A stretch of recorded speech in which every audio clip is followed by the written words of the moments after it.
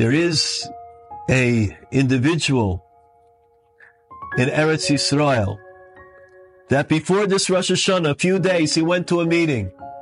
And at that meeting, there was one of the people that happened to come from Shachris, and he had a pair of tefillin, and he asked this man, totally unaffiliated, irreligious, nothing to do with the religion, just born a Jew.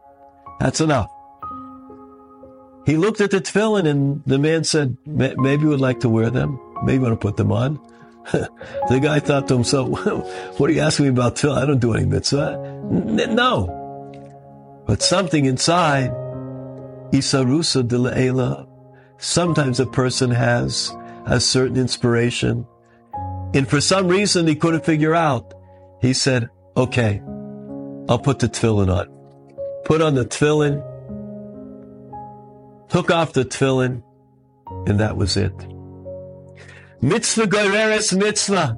A person can never tell what one mitzvah might lead to. Rosh Hashanah, he came home to his house in Kibbutz Be'eri. And there, in that house, he told his family, I don't know, I want to do Yom Tov. I want to do Rosh Hashanah. His family said, what do you mean, Rosh Hashanah? What are you talking about? He says, I want to observe Rosh Hashanah. They asked him, Yilamdeinu, how do you observe Rosh Hashanah? He said, I don't know. I really don't know.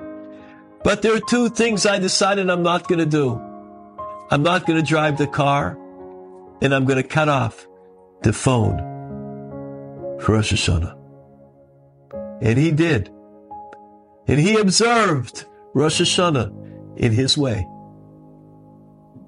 Yom Kippur. He comes in Erev Yom Kippur. I'm going to observe Yom Kippur. His family said, what does that entail? He said, I really not sure. But I'm going to do two things. I'm not going to drive.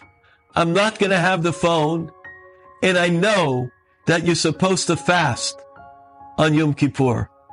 And I will fast. He observed Yom Kippur in his special way. On Simchas Torah, when the Rishoyim Arurim, when the cursed Rishoyim Yamach Shemam Le'omeyad caused their terror on the innocent people, the good people, the pure people of Kibbutz Be'eri.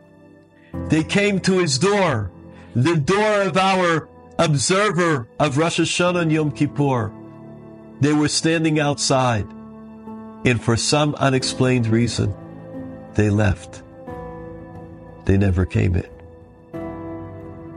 Mi Yodeya, the present that a person can bring to Hashem, the value of that present, the schus of that present, the merit of that beautiful matana.